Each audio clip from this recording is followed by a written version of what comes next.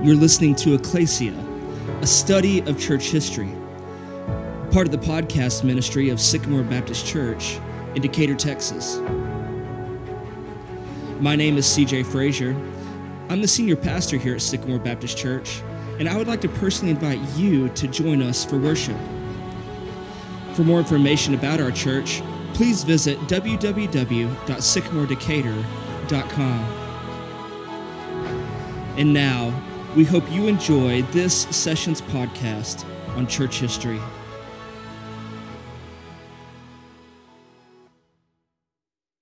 This is our 9th session now in church history, and you can see by the title that we're going to look, starting where we left off last week at Nicaea, and we're going to work our way to the second major council that met, which was the Council of Constantinople. And as we get started this evening, I got a question for you. Homoousius or homoousius? Anybody answer? Anybody remember? Which is the right one? Homoousius or homoousius? There you go. Marvin got it right. Homoousius. The Son is of the same substance as the Father. He's not just like the Father. Jesus is of the same substance. He's not a lesser being. He isn't a created being who is some other version of God. Jesus is God. And so the reason why I ask that is, number one, for retention, obviously, but secondly, because that issue of the nature of Jesus, it doesn't go away after 325 AD. I wish it would have. But sadly, just as the same is true today, people did not just adopt orthodox belief about Jesus just because a bunch of people got together and said, hey, this is what the scriptures say is the truth about Jesus. And so this evening, what we're really going to look at is how church history plays out from the time of 325 AD up through the next century, and how people will come behind those who met at Nicaea in order to defend the true faith and defend the truth of who Jesus was. And so we're going to start by examining a man that we talked about last week. You'll remember his nickname was the Black Dwarf, this man named Athanasius of Alexander. And really, the Black Dwarf was a derogatory nickname that he earned at the Council of Nicaea. He was a short, dark-skinned man from Alexandria, Egypt, this Athanasius was. And I will just remind us that this first council that met at Nicaea. You can see there that it was just south of Constantinople, which Constantinople was the capital of Rome in the east. You had Rome, the city itself, in the west. But Constantine, desiring to establish a Christian city and a Christian capital in the east, had founded Constantinople. He had this council convened in 325 AD, and you'll remember that the church at that point adopted what we would say is a biblically true statement concerning the nature of Jesus, that he is of the same substance with the Father, that he and the Father are one, just as Jesus himself had said. And as I mentioned, Athanasius of Alexandria really stands at the center of this great debate that took place in Nicaea. Athanasius had helped draft the language of that Nicene Creed as we looked at that last week. I'll remind you, he lived from about 296 to 373, with the council having taken place in 323 AD. 325 AD. Athanasius would then live the next 5 decades of his life defending what the church had said to be true of Jesus at Nicaea. As you can imagine, this man quickly became a household name. Everybody knew who Athanasius was after the Council of Nicaea. It's kind of like to the victor go the spoils, because the opinion of Athanasius and those who were on his side, because it was the prevailing opinion, it wasn't long before the whole empire virtually knew of his name. But what you might be interested to find out about Athanasius is kind of something we hit on last week, is that he spent most of the rest of his days, now again, about 5 decades, 50 years of his life, he spends a lot of that time actually exiled out of his home base of operations and ministry. He was exiled several times from the city in which he ministered. And one of the reasons for that was because soon after this council, those who lost were not happy that they had lost.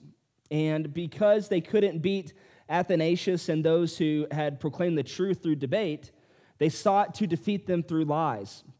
And so those who were on the side of Arius, the Arians, those people decided to spread lies about Athanasius and others, but Athanasius specifically. They went so far as to say that he had even cut off a man's hand and then subsequently murdered him. So they made up this whole big story about him. Well, as you can imagine, the emperor, when he got word of this, he wanted to investigate and see whether or not this was true. So he ordered for Athanasius to stand trial in the city of Tyre. You'll remember that name even from the New Testament. In Tyre, Athanasius had to go and stand trial. And there's several different accounts as to what took place there. I'll just give you one that perhaps is more legend than truth. It is perhaps an embellished story. But according to one such legend or lore that was put forth from that trial, Athanasius, in order to acquit himself, brought in a man with a hood over his head, and he had the council place the man in front of them. And in his defense, he said, I want you to take the hood off of this man. They took the hood off of the man, and it was the man that he was claimed to have killed. He was alive there at the trial. And he said, okay, go ahead and pull out your hand. And so he pulled out his hand, and he showed them that he had his hand still. To which those who were accusing Athanasius said, it was the other hand.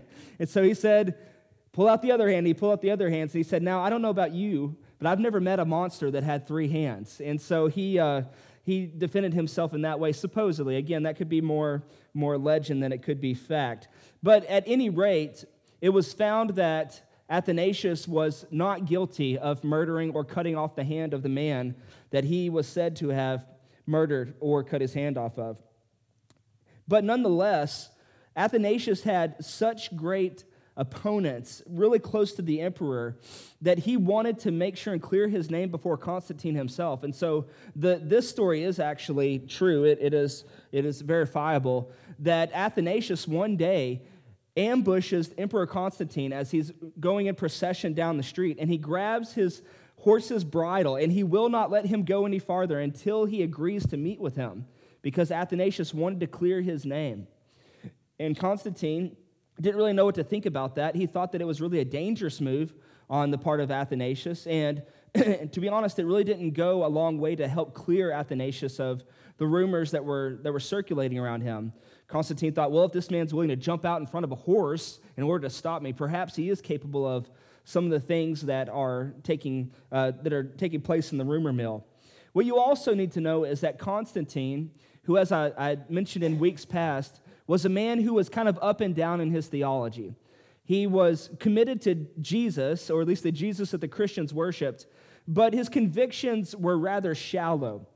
And sadly enough, toward the end of his life, Constantine ends up taking influence from political religious advisors who were from the Arian party, from the party that had lost in the Council of Nicaea, from those who said that Jesus was just a lesser form of God or a creation of God.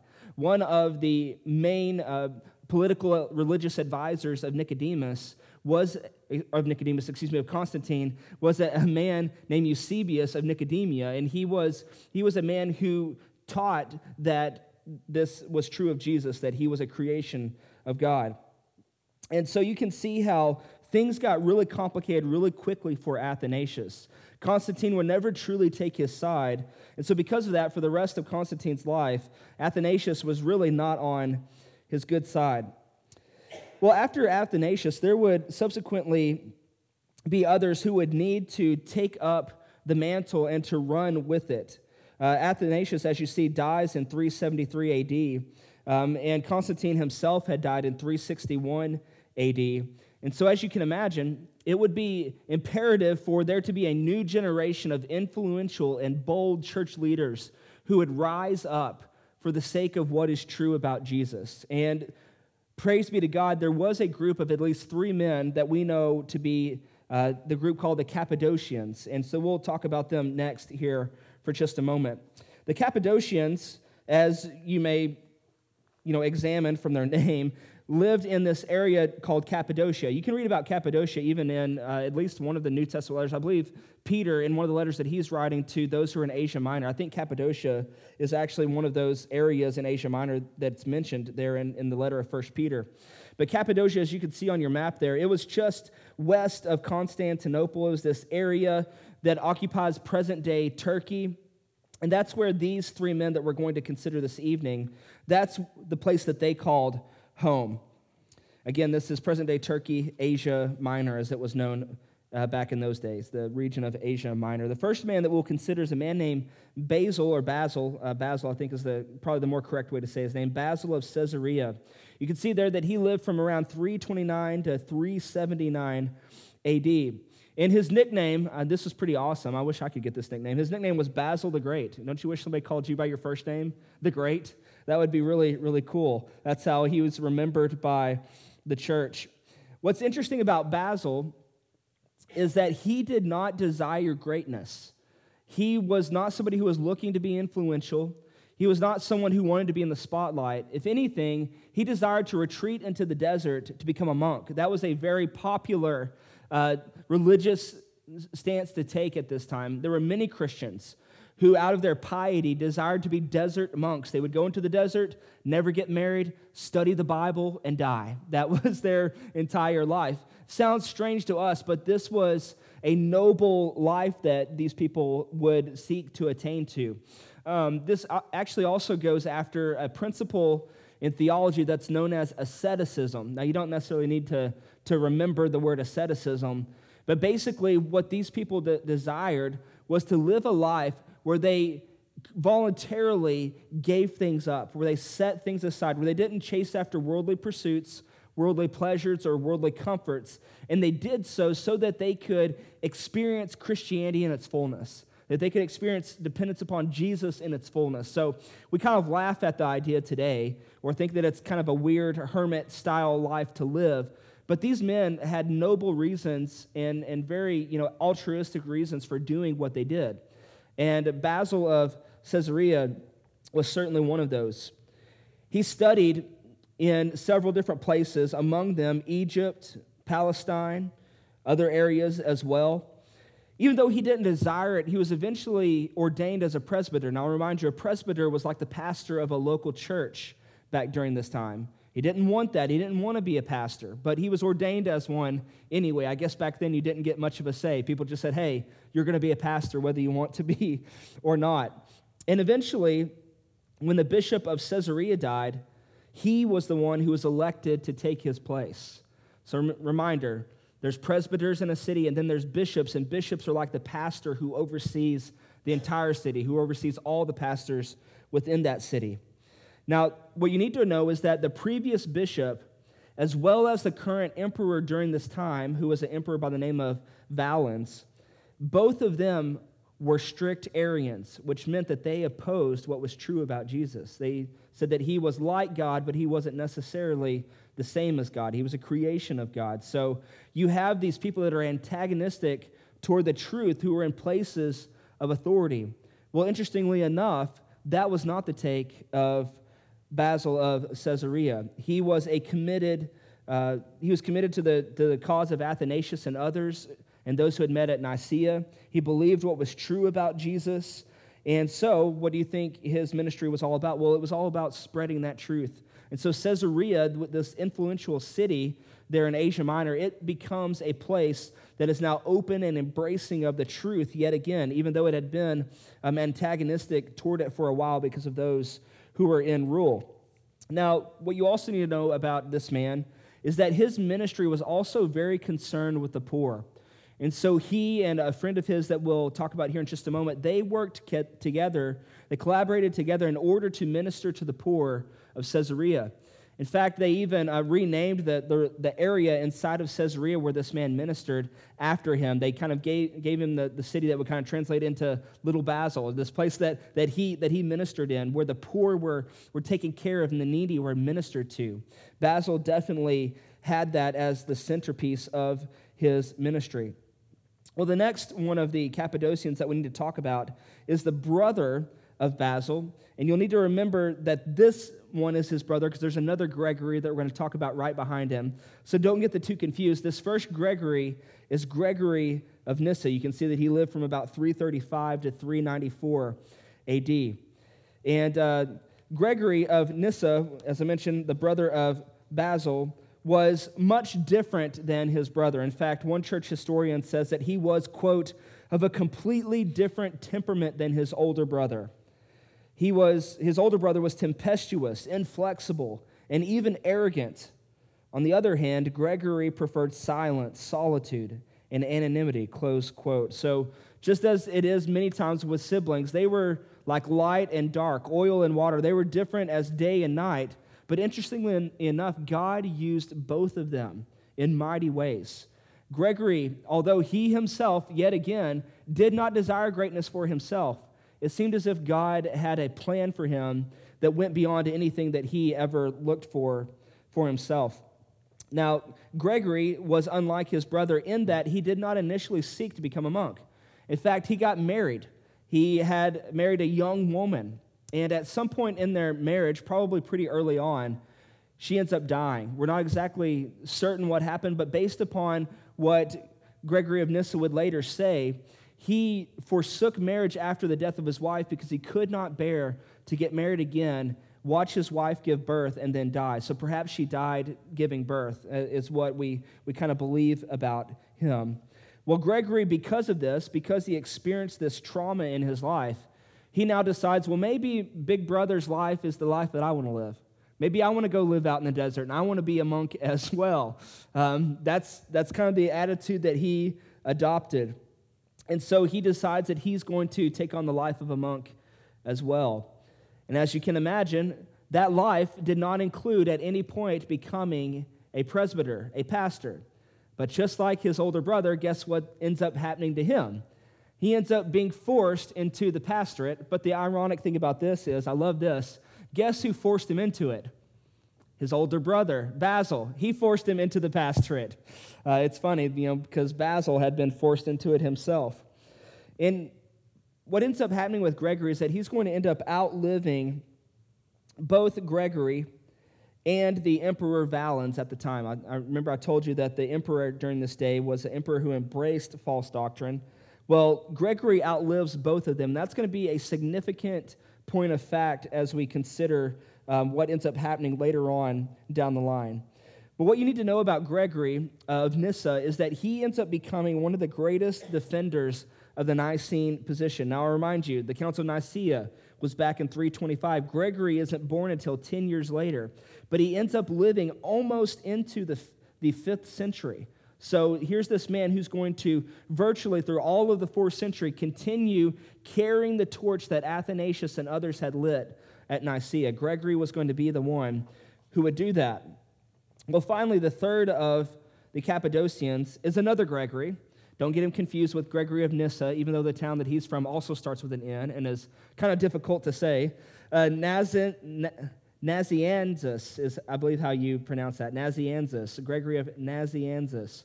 And he lived from about 330 to 389 AD. Again, he's not related to the previous Gregory or to his brother Basil, but to complicate matters, he and Basil had become good friends as they had learned together in school. So during the time when Basil was off traveling and learning, he had met Gregory of Nazianzus, and the two became really good friends. Now, Gregory, he also was given a nickname, and his nickname was Gregory the Theologian. That makes him sound really academic and smart, doesn't it? But that was the nickname that he was given. Now, he also spent some time studying not only in the places where Basil had studied, perhaps, but also in Athens. And he, too, like the previous men before him, guess what kind of life he decided he wanted to take on? He wanted to become a monk. So here's this third of the 3 men who wants to become a monk, and guess what he also did not want to become? A pastor. There are so many men who have run from becoming a pastor, but I know one thing is for certain, that all the people that I know that have ever run from it have found themselves giving over and surrendering to it at some point because the Lord desired it for them. And so Basil ends up putting this man over a small congregation in a little bitty city that was so unknown that history doesn't even really remember it that well. But Gregory, rather than embracing the position that had been given to him by Basil, he instead resents him for it. And the two never really restored their relationship. It's kind of a sad part of the story. The two never really were able to recover from the tiff that took place whenever Basil put him over this small congregation.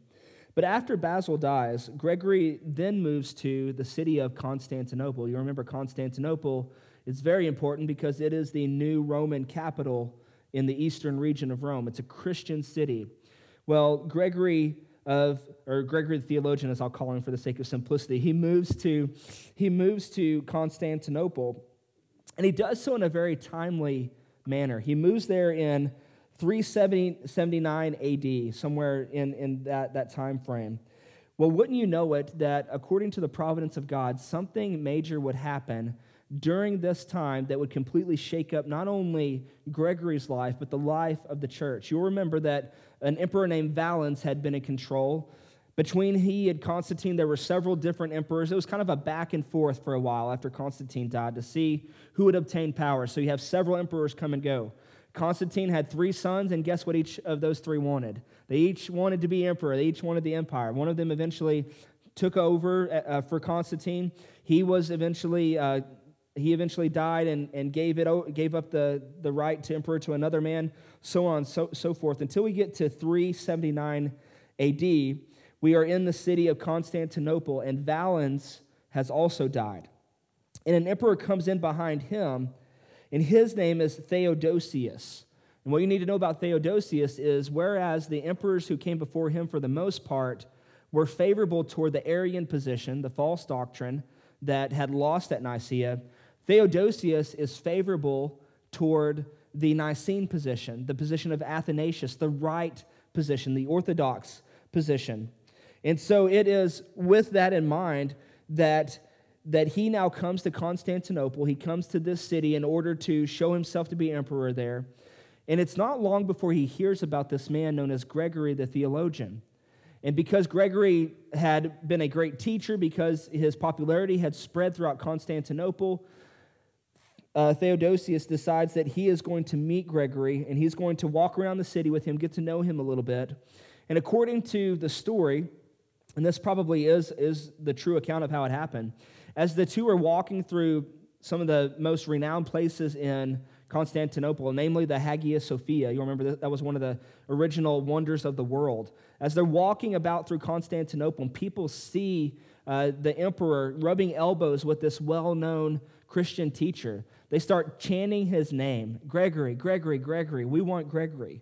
And so Theodosius, because he has the power, he says, okay, Gregory, these people think so much of you, I'm going to make you the bishop of this city. Again, here's a man who didn't even want to be a pastor in the first place. He wanted to be a monk living out in the wilderness.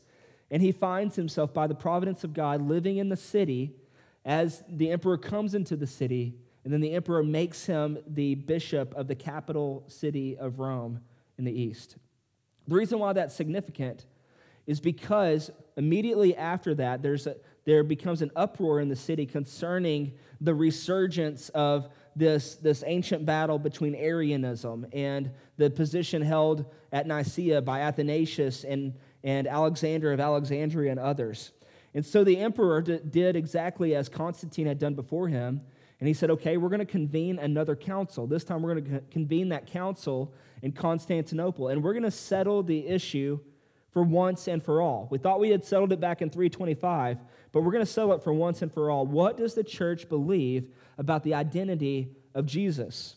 And so we talk next about the Council of Constantinople. It says 321 AD. That was not when it took place. 381 AD was when it took place. I must have accidentally typed in a 2 instead of an 8 there. The Council of Constantinople was convened by Emperor Theodosius, and you'll take note that this was just less than a year after Gregory the theologian was installed as the bishop of Constantinople. Now, interestingly enough, the year is 381. This man named Arius, who had come up with this false doctrine, he had died almost 50 years earlier in 336 AD. But that just goes to show that false doctrine doesn't die as quickly as the people who develop it. There were enough supporters of Arius that this was still a very real threat to the church, just the same as it is true today. I mean, Joseph Smith has been dead for some 200 years now almost. And still, the Church of Jesus Christ of Latter-day Saints is stronger than it has ever been. Mormonism is stronger than it's ever been, even though the early men who propounded it are long dead and gone. Well, the same was true of Arianism. And thanks be to God again, it seems as if Orthodoxy was the two-time champion now of Roman councils, because the council, it didn't take it long to side with the decision that had been handed down at Nicaea in 325. But furthermore, the council decided also to apply the same truth about Jesus to the Holy Spirit. Because as you can imagine, we haven't talked much about what the church believed about the Holy Spirit at this time. But as you can imagine, in between Nicaea and now, the church had really been wondering about who the Holy Spirit is. Is he also God? He is a spirit. I know that Jesus put on a body, but the Holy Spirit is purely spirit. Is he also God as the Father is God? Is he also God as Jesus is God? Well, the church decided to ratchet down its theology even tighter in order to apply the same truth about Jesus as being of the same substance with the Father now to the Holy Spirit.